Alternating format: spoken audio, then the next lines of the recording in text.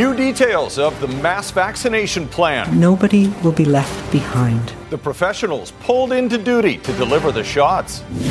Bad behavior by anti-maskers. When police arrived, staff had already placed someone somewhat under arrest, and we took over from there. What BC's top cop says about people who make a scene. And Tiger Woods survives a traumatic crash. It's very fortunate that Mr. Woods was able to come out of this alive. The injuries that could end his golfing career. You're watching Global BC. This is Global News Hour at 6. Good evening and thanks for joining us. The BC government is on the defensive tonight after criticism for the slow release of information about the upcoming mass vaccination program. New details are expected Monday, but as Richard Zussman reports, the Liberal opposition says the delay is adding to anxiety and confusion among British Columbians. Christine French is turning 101 in April. She lives on her own, doesn't drive, and is enlisting her daughter to figure out when and where she'll get her COVID-19 vaccine. I'd just like to know when and where. They don't have an auditorium here. I don't know where to go.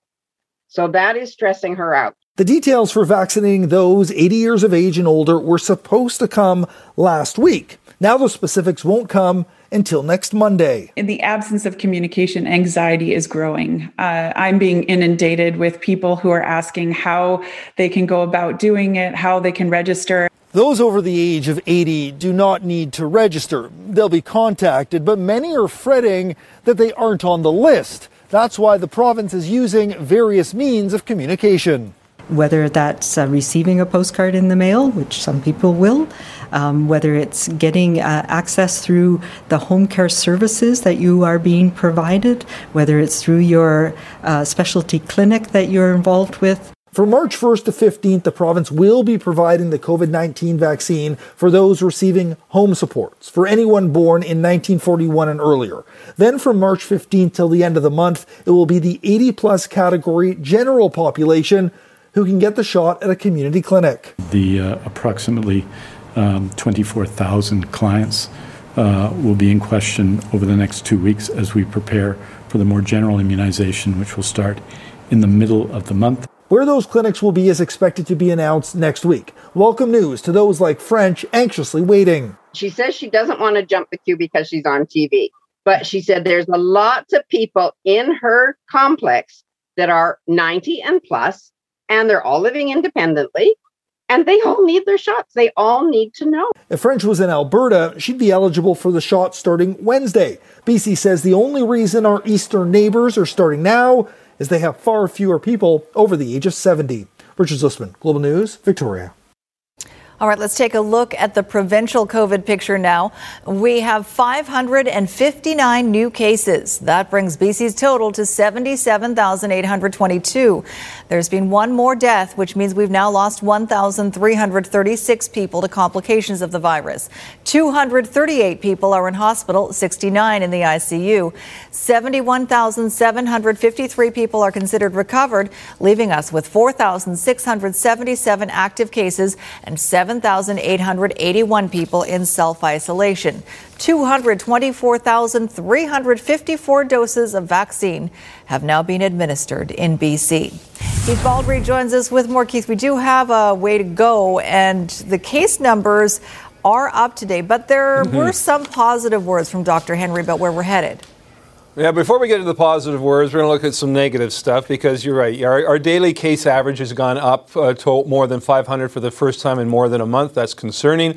But and our hospitalization seems stable. But the active case numbers are on the rise in the areas where we saw the peak in the second wave back in December and November and January. And we're talking about the Fraser Health Authority. In 1 week, the number of active cases there has increased by 345. Vancouver Coastal, which had been flattening the curve, is not flattening it right now. They're up 187. Vancouver Island is back up, even though it was down for a while. And thankfully, the Interior and the Northern Health Authorities are starting to see a drop in the active case numbers. It was quite concerning there for a few weeks there, Sophie, as we had a number of outbreaks at First Nations communities. And even though with that negatives, though, Dr. Bonnie Henry today struck one of the more positive and optimistic tones I've seen her ever strike since this pandemic began. She says we can see ourselves coming out of the pandemic because the vaccines are on the horizon and are being administered as we speak. We are seeing our way out of this pandemic, and part of the reason that we're doing that is because we now have a really effective vaccine that works in older people, which is quite something that those of us who've been working in immunization for many, many years are really find miraculous. Well, I haven't heard the word miraculous ever, I think, before in this pandemic, Sophie. So it's very encouraging. The vaccines are starting to arrive, and literally hundreds of thousands of people will get that shot in the arm very soon. And they're looking forward to it, I'm sure. Thank you, Keith. Yeah. They can't come soon enough for some people. On Vancouver Island, a Duncan First Nation that held off the virus until this year has now already recorded 4 COVID-related deaths. As Cowichan tribes work to get a grip on the outbreak, its second rollout of vaccinations has been delayed until next month. Kylie Stanton reports. Anyone coming or going has to pass this roadblock, set up as just one more measure to keep this community safe. But the death toll still continues to climb. There's a definite feeling of loss, and that's compounded by the recent death, bringing the total to 4. Cowichan tribes went from just 2 cases of the virus on New Year's Day to 230 as of Monday this week. That despite a shelter-in-place order that's been in effect since early January. Making matters worse, as news of the outbreak spread, members were subject to racism and discrimination.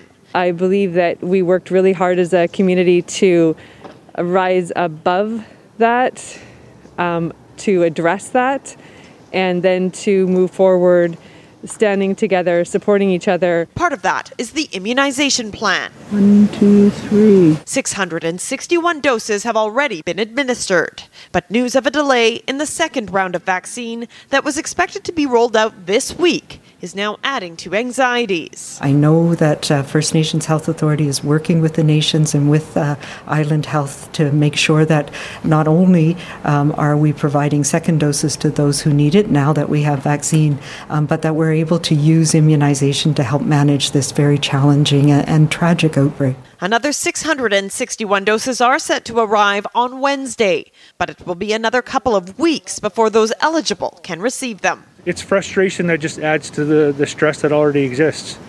And it's just managing people's sensibilities around that time frame, and we'll be rolling out those vaccines the week of March 8th. With 4,900 members living on and off reserve, there will still be a long way to go after that. The shelter-in-place order remains in effect until at least March 5th. Kylie Stanton, Global News. Surrey teachers rallied today in support of students and staff affected by COVID-19 variant exposures at local schools. Dozens of teachers and support workers dressed in red at École Woodward Hill Elementary started the day with a March of Solidarity. The school is one of 7 in the Fraser Valley to confirm cases of a more transmissible variant of COVID-19. The physically distanced walk drawing attention to concerns about pandemic safety measures inside BC classrooms. We are all in this together. Whether you're a teacher or administrator or support staff, everyone's working with students. We're all committed to keeping the school running and making sure we still have in-class opportunities for students. And that's why we want to have it safer. We don't want any more schools to have to shut down. The province says safety plans in schools remain strong, but teachers want local districts to have more power to enhance safety measures as needed. Angry anti-maskers continue to make life miserable for staff at restaurants and shops with behavior that's often caught on camera. As the restrictions continue to drag on and pandemic fatigue takes its toll, Sarah McDonald shows us how these misguided activists seem to be emboldened. In a time when we're all being urged to be kind, somebody film this, please. It seems the pandemic and the public health restrictions that come with it have brought out the worst in some of us. You guys aren't the police. You're nothing. When police arrived, the staff had already placed someone somewhat under arrest, and we took over from there. This customer, who allegedly turned aggressive and violent towards staff after being asked to simply wear a mask inside this Canadian Tire in Burnaby Monday, now at the center of an assault investigation. We all have rights, including the store. So the store has a right to ask you to leave. But how much power do private businesses and their employees actually have when it comes to dealing with ill-informed and abusive activists?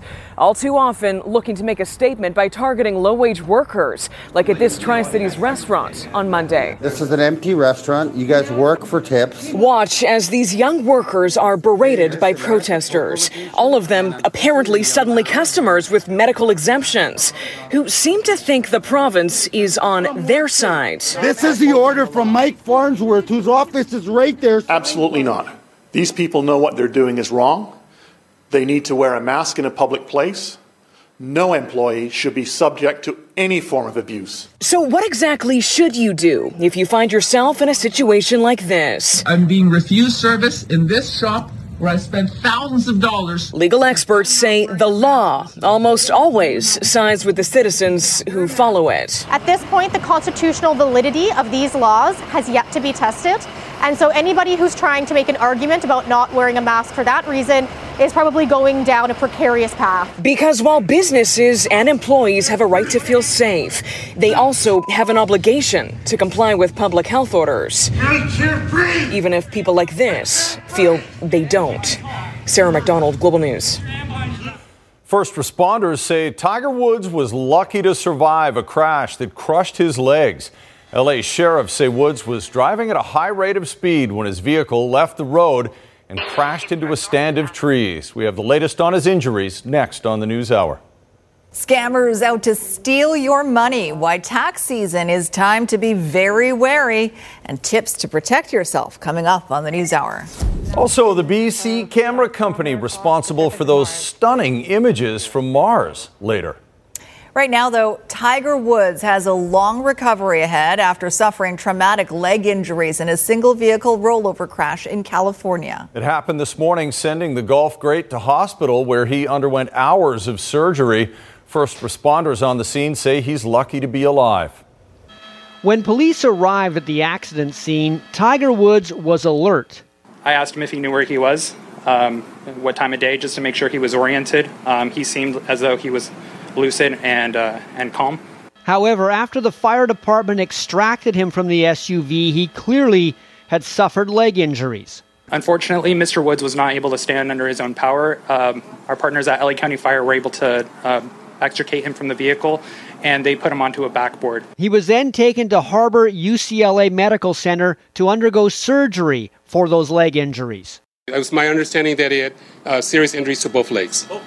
There were no other life-endangering injuries to my knowledge. Tiger has been rehabbing from a fifth back operation he had in December and was in Los Angeles as the host of the Genesis tournament this past weekend. And he spoke Sunday about his recovery. Still in the gym, still doing the mundane stuff that you have to do for rehab.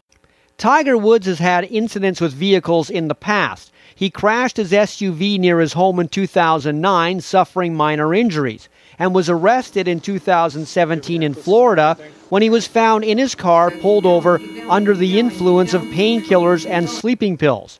As for this accident, police don't feel there was any kind of impairment involved. No evidence of impairment, so subsequent to that, we're not going to make any, there was no effort to draw blood, for example, at the hospital. The stretch of road that Tiger Woods crashed on is known to be treacherous. That specific stretch of roadway is one of our trouble spots. Our locals in Rancho Palos Verdes and Rolling Hills Estates know that it's a hot spot for traffic collisions as well as speed. The nature of his vehicle, the fact that he was wearing a seatbelt, I would say that it greatly increased the likelihood that it saved his life. Sports Director Squire Barnes joins us now with more on this. Squire, how many comebacks does a guy have in him? This is just the latest setback for Tiger, who's trying to get his career back on track yet again. Yes, throughout his career, both on the golf course and off, we have seen Tiger Woods get himself out of difficult situations, mentally and physically. But at the age of 45, and he is already coming off, as we mentioned, another back operation, and I can only imagine what that did for his back today. But couple that with the leg injuries, we don't know the severity of those yet, but I'm going to guess it's going to take a while. This will probably be the biggest comeback Tiger Woods is going to have to make. And I'm going to say he will try to make a comeback. There's something about elite athletes. They like to go out on their own terms, and I can't imagine Tiger Woods not trying to come back from this. We will see and hopefully get more information about the extent of his injuries tomorrow. Squire, thanks very much. I know you got a lot more coming up in sports as well. Thank you. Coming up, the plan to bring bike lanes back to Stanley Park. Last year, when we had the changes to the transportation plan, a lot of the business suffered greatly. Who's making the proposal and how businesses are reacting? But first, a major change to liquor policy that might just save some pubs and restaurants from going under. Traffic is busy but steady in both directions over here at the Pattullo Bridge. Just seeing pockets of volume in both directions on McBride on the New Westminster side. Today's Lotto Max jackpot is an estimated $65 million plus an estimated 10 max millions. Lotto Max, dream to the max. I'm Trish Jewison in Global One at the Pattullo Bridge.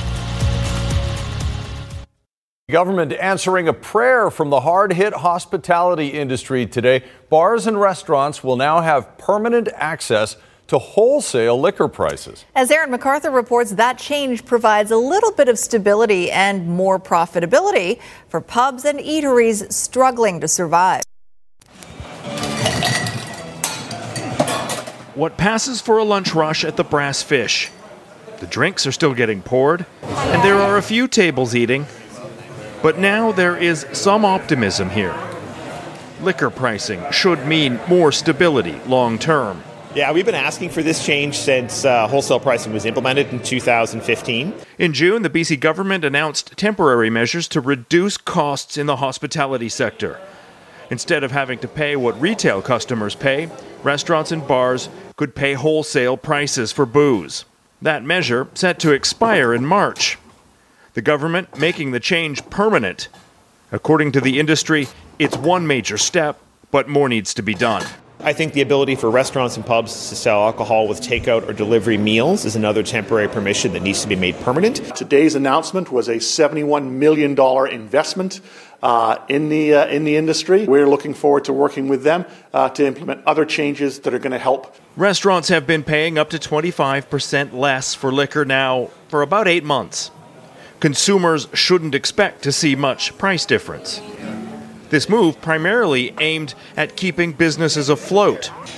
For the Global Restaurant Group, the difference has meant keeping people employed. It's a good news in a time where good news is not that often. Most of the restaurants in Vancouver right now, they are running on in the red. One small cost is being reduced, but the hospitality sector is facing another tourist season with little to no regular traffic.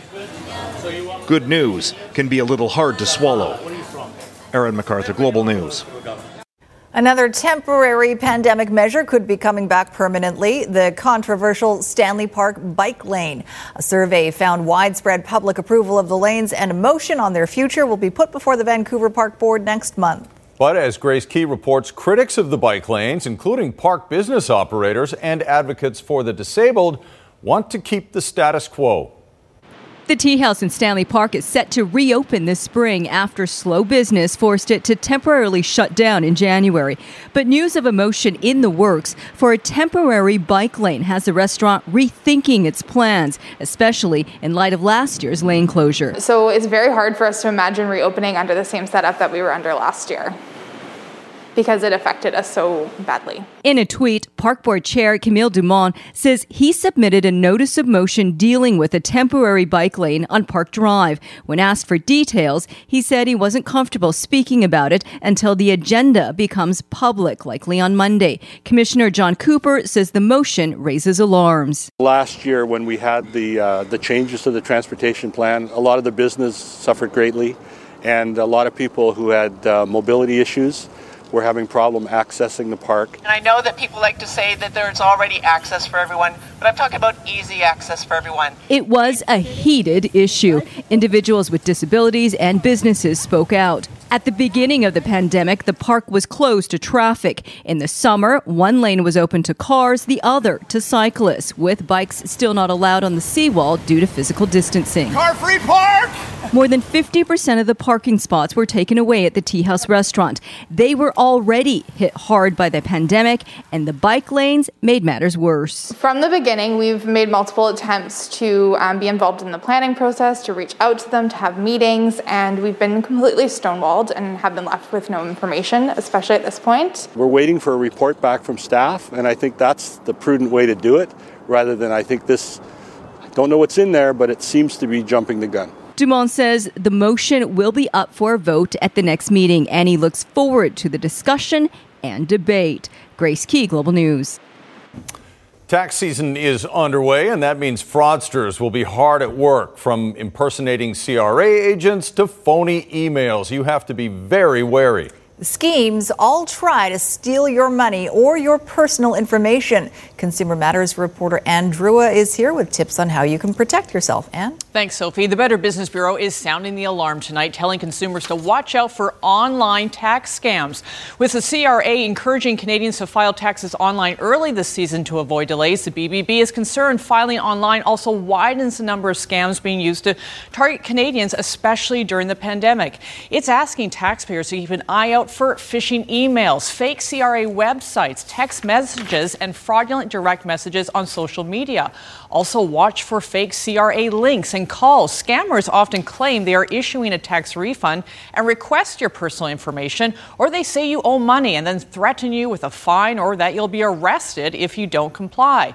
The BBB is reminding people that the CRA does not initiate contact with taxpayers asking for personal information by email, text message, or social media. CRA emails will never ask for financial information, PIN numbers, passwords, or similar access information for credit cards.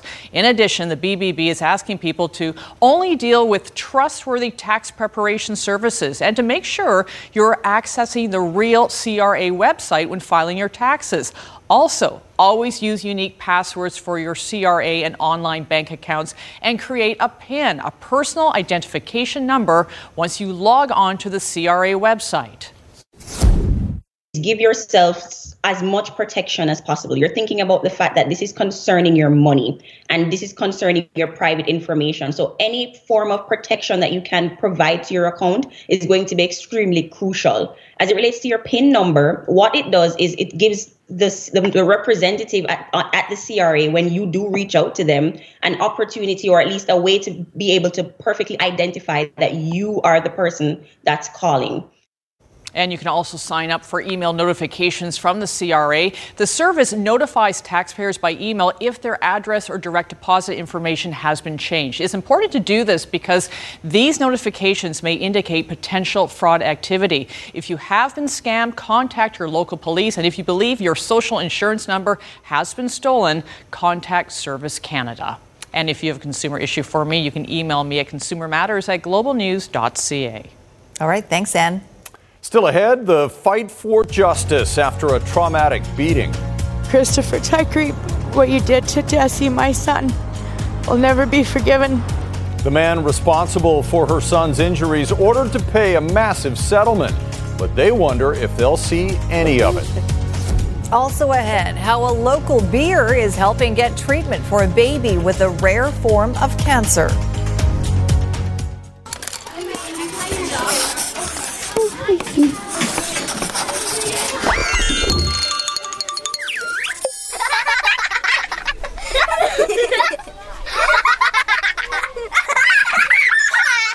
Counterflow is out and traffic is steady over here at the Massey Tunnel in both directions. And good news, a little further north on Highway 99, clear to stall at the Oak Street Bridge. For 47 years, Kermac Collision and Auto Glass has provided an unmatched superior customer service and satisfaction. With 18 Lower Mainland locations, there's a Kermac in your neighborhood. Visit Kermac.com.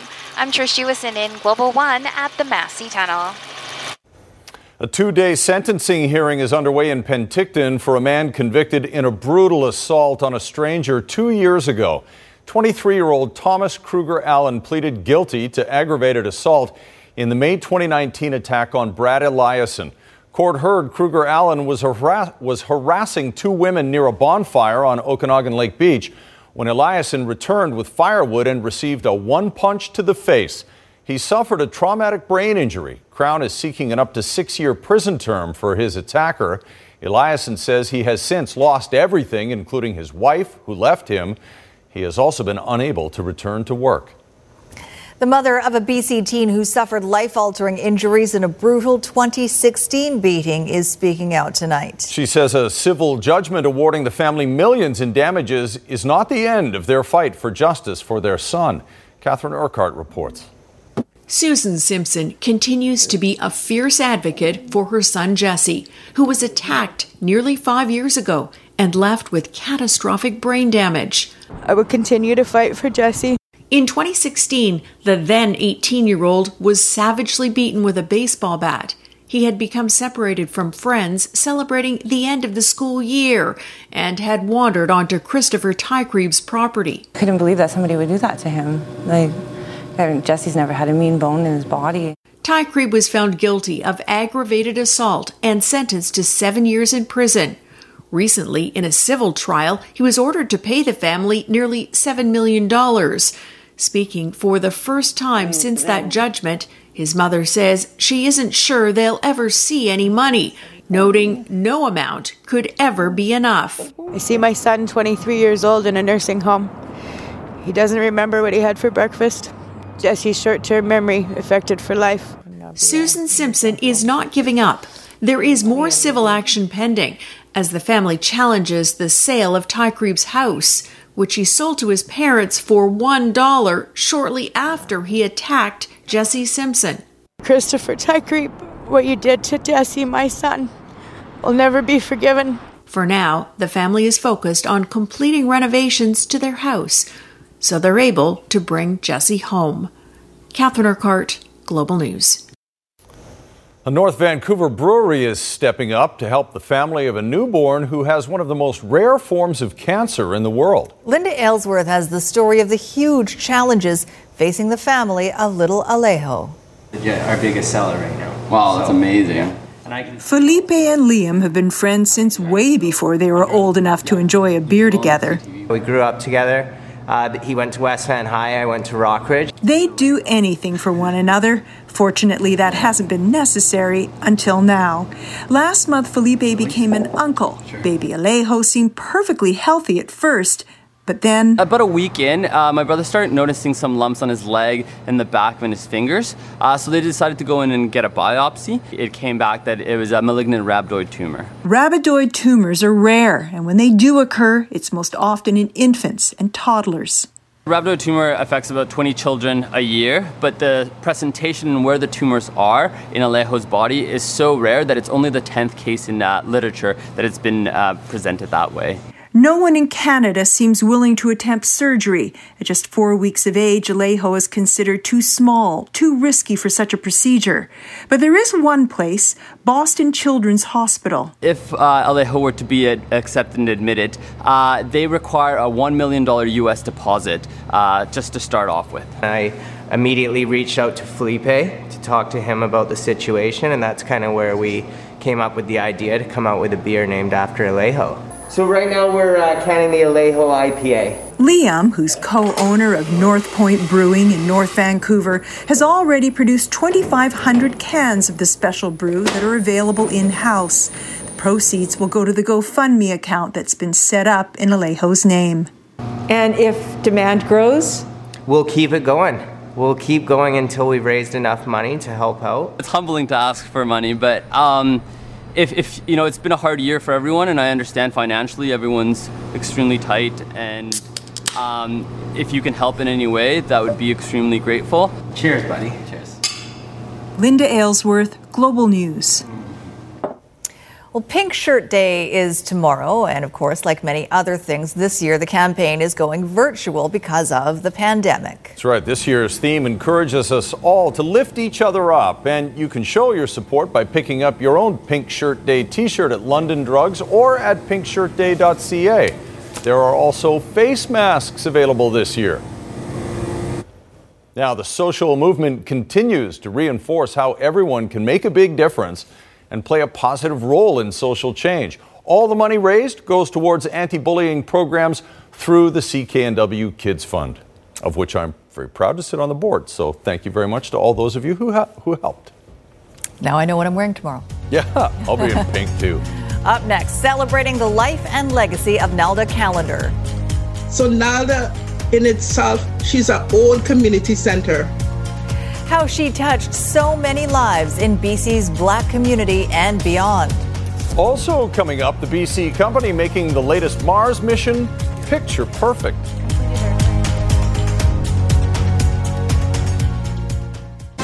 You're watching Global News Hour at 6.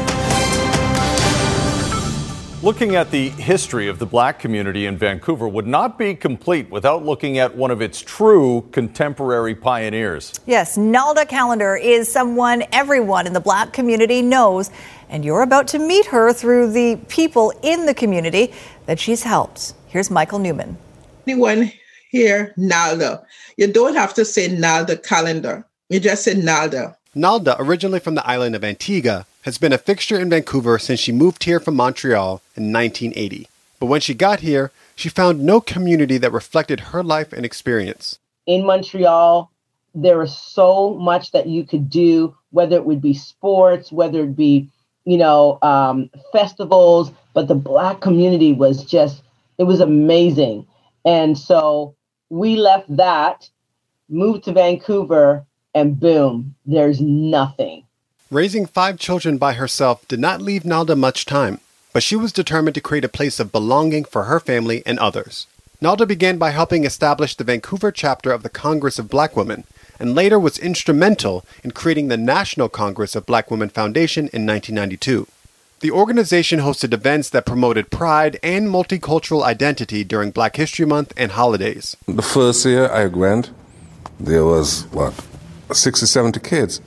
I said, wow, there are many Black kids in Vancouver. Then the second year I go, I see hundreds. This is incredible. Some of these kids don't even see a Black kid to play with at school. Also through the foundation, numerous programs were created to empower youth to attain higher education, support people affected by HIV/AIDS, and provide assistance to new immigrants. People need food, they call Nalda. A passport, they go to Nalda. They want to open an account and they don't know what to do, they find Nalda. So Nalda in itself, she's an old community center. She also used her role with the foundation to push Canada Post to issue commemorative stamps during Black History Month since 2009. Through big acts or small, Nalda has selflessly enriched the lives of people from all walks of life. And it is impossible to know her and not have tasted her trademark Caribbean cooking. Her meals have been a source of comfort and healing for many. You have a family member ill. And around 7 o'clock when everything was finished, the surgery was finished, and we came out, there was Nalda sitting quietly. We didn't know she was going to be there. She was just sitting there. And she said, it will be okay. Now let's eat. So that's Nalda. With too many distinguished awards and accomplishments to count during her over 30 years of dedicated service, Nalda Callender is truly a contemporary pioneer who has built her community from the bootstraps. Michael Newman, Global News. Still doing a lot of great work, and there's a lot of love in the community for her. That report was a surprise to her. So, Nalda, we know you're watching tonight. Thank you very much for everything you've ever done in the community. She might be scolding the people who were behind. You're right. How dare you? By the way, if you ever want some dinner gas for cooking, Chris and I might be available. Let's check in with meteorologist Christy Gordon now for a look at our weather forecast. More wild West Coast weather, Christy. Yes, it sure was today. I mean, we saw a ton of blue sky, but we also saw an incredible squall line roll through. It hit the Sunshine Coast first at around 11 o'clock this morning. Here's a look at some of the images. Intense hail, wet snow in some areas, intense rain, gusty winds. We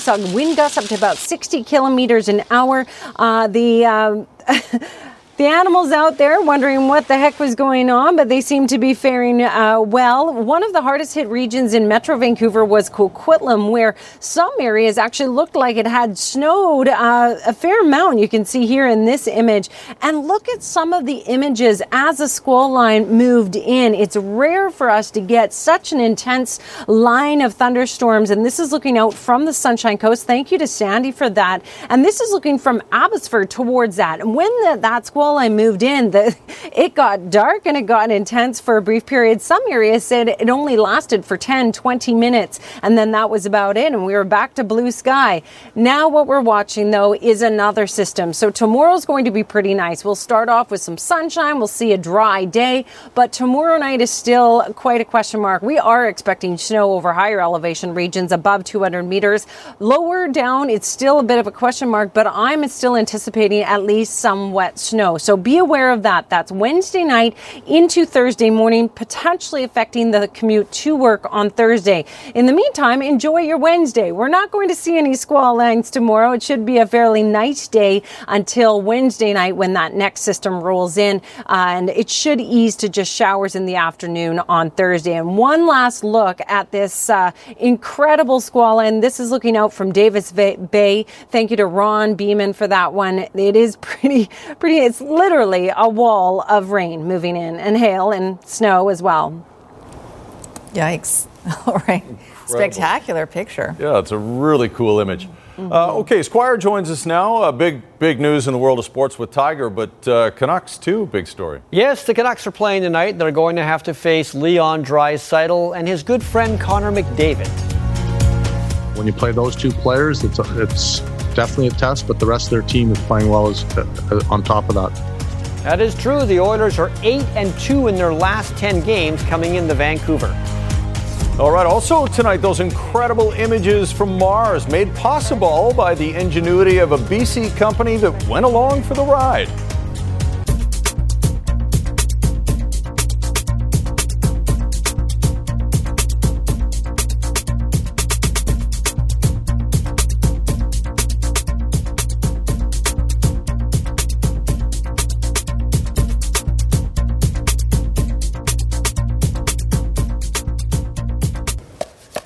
Hoping for the best. Hoping for the best from the Canucks.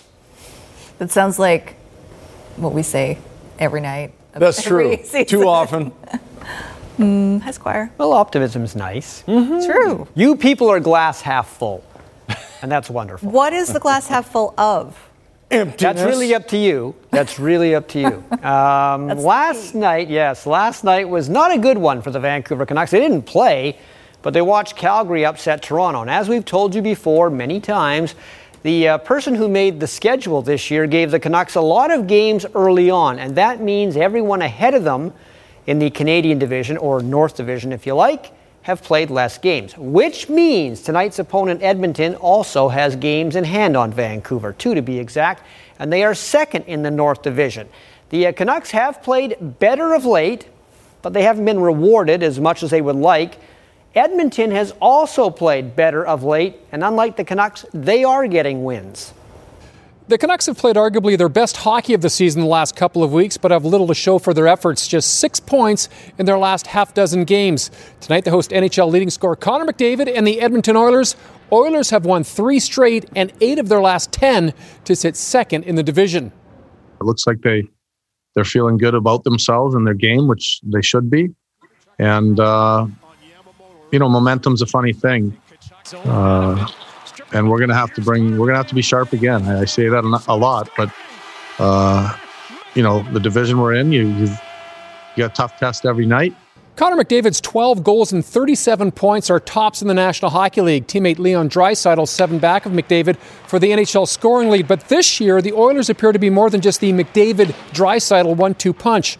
On the blue line, Darnell Nurse and Tyson Barrie sit top 3 in scoring by defensemen. They're 16 points, 1 back of Victor Hedman and 5 back of Quinn Hughes, who continues to lead all defensemen in National Hockey League scoring. You like that your team's playing well. You like that confidence, but I will say confidence is earned, and if you don't go out and earn it, that confidence can go away in a hurry. There's always a narrative of, Connor and Leon, if they don't play well, then we don't win. But we don't think like that in here. It's our whole team plays well, and we get a good team win. Don't expect to see any lineup changes tonight from the Vancouver Canucks. Travis Green likes the way that this team has played of late.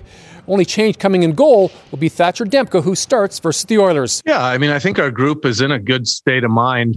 I think it's unfortunate that we've only come out of the last 6 games with 6 points. But I do like, where they've come to from where they were in that stretch of games, the 5 games in particular before the last Toronto game. From Rogers Arena, Jay Janower, Global Sports. Now, we've heard a recent report here about Tiger Woods' injuries. One source says a shattered ankle and compound fractures of the legs. Now, when it comes to Tiger Woods, every professional golfer out there has the deepest respect for him because his ability to transcend the game itself brought in more money and interest to golf than ever before. And even though he's not played as many tournaments as some of the other pros, he does have a lot of friends on the PGA Tour who are obviously deeply concerned for him in the wake of this traffic accident. Yeah, I mean, I'm sick to my stomach. It hurts to see one of now my closest friends, get in an accident. And, man, I just hope he's all right. Just worry for his kids, I'm sure they're struggling. Champions League action, Lazio and Bayern Munich. And Bayern Munich had an easy time in this one. If you're going to give the ball away to Robert Lewandowski like that, it will be an easy time for Bayern Munich. That made it 1-0. 4-1 was the final. This should have been Alphonso Davies' goal. This is where the ball was going, but it turned out to be an own goal. 4-1 for Bayern Munich over Lazio. And Chelsea against Luis Suarez and Atletico Madrid. This one goal in this game, spectacular. Olivier Giroud over the head. They thought he might be offside, but he wasn't. And that is a 1-0 final and an impressive and fantastic 1-0 final for Chelsea. At Scotties tournament, BC is 2-2 in Pool B. Quebec leads Pool B at 4-1. On the Pool A side, Canada and Ontario are both unbeaten at 5-0. I didn't hear anything you said after that bicycle kick, but thanks very much, Squire. I can say it again if you like. No, it's fine. It's fine. All right, let's check in with Andrew for a look ahead to Global News at 11. Ann? Thanks, Sophie. A young woman is without her luxury ride thanks to Surrey's RCMP gang enforcement team. This Alfa Romeo is what police seized while patrolling the area of a recent targeted gang shooting in Newton. Officers also seizing drugs and cash. And how comfortable would you be attending a concert or sporting event without a vaccine? We'll have the results of a new survey looking into British Columbians' comfort level when it comes to being around large crowds. Those stories and Canucks highlights tonight at 11. Sophie, Chris. Thank you, Ann. All right, your old flip phone camera had more megapixels, but we'll show you how the cameras from BC captured incredible images from Mars next.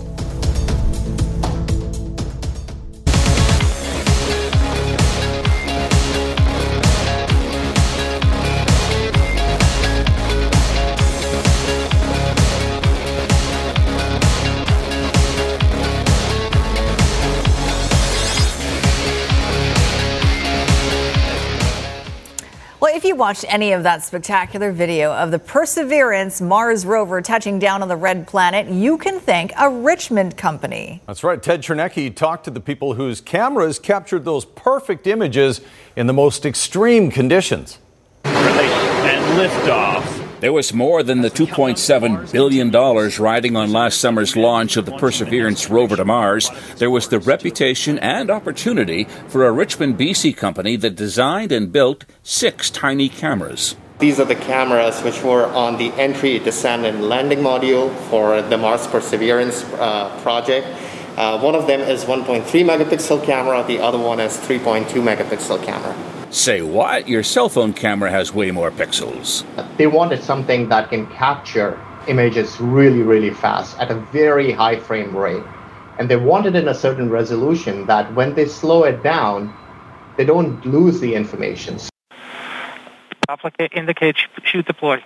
And they got it. In a glorious blaze of color, those cameras were flawless as they captured the dramatic deployment of that parachute at 1,600 kilometers an hour. SkyTeam maneuver has started. And the rover itself dangling below the descent vehicle, and the camera below it watching the Martian dust blow. Touchdown confirmed. Perseverance safely on the surface of Mars. Absolutely excited. I was jumping. A lot of my colleagues were too. There are moments in life that kind of defines you. As fun as it is to actually see a landing on Mars, those cameras provided a much more important technical role. That parachute was colored red and white for a reason. There was the pattern which they were looking at in order to identify how the parachute was opening. What was the flow of the air? The direction of rover as it was descending down. FLIR Systems didn't really modify their industrial cameras in any way. They're already designed to be used in extreme environments 24/7, but none of them had ever been tested like this, in near absolute zero, hitting the Martian atmosphere at 18,000 kilometers an hour. Ted Chernecki, Global News. And those cameras can post on Instagram as well, by the way. That's right. No, they can't. Total, I don't know. Total bullseye for those guys. Okay, final word on weather before we go, Christy. It's starting to get pretty cold out here. We tend to lose heat when we don't have cloud cover. So -1 tonight, dry day tomorrow, but watch for snow tomorrow night and tune back in tomorrow. Good night for stargazing, maybe. All right, thanks very much, Christy. Thanks for watching. Have a good night, everybody. Good night, all.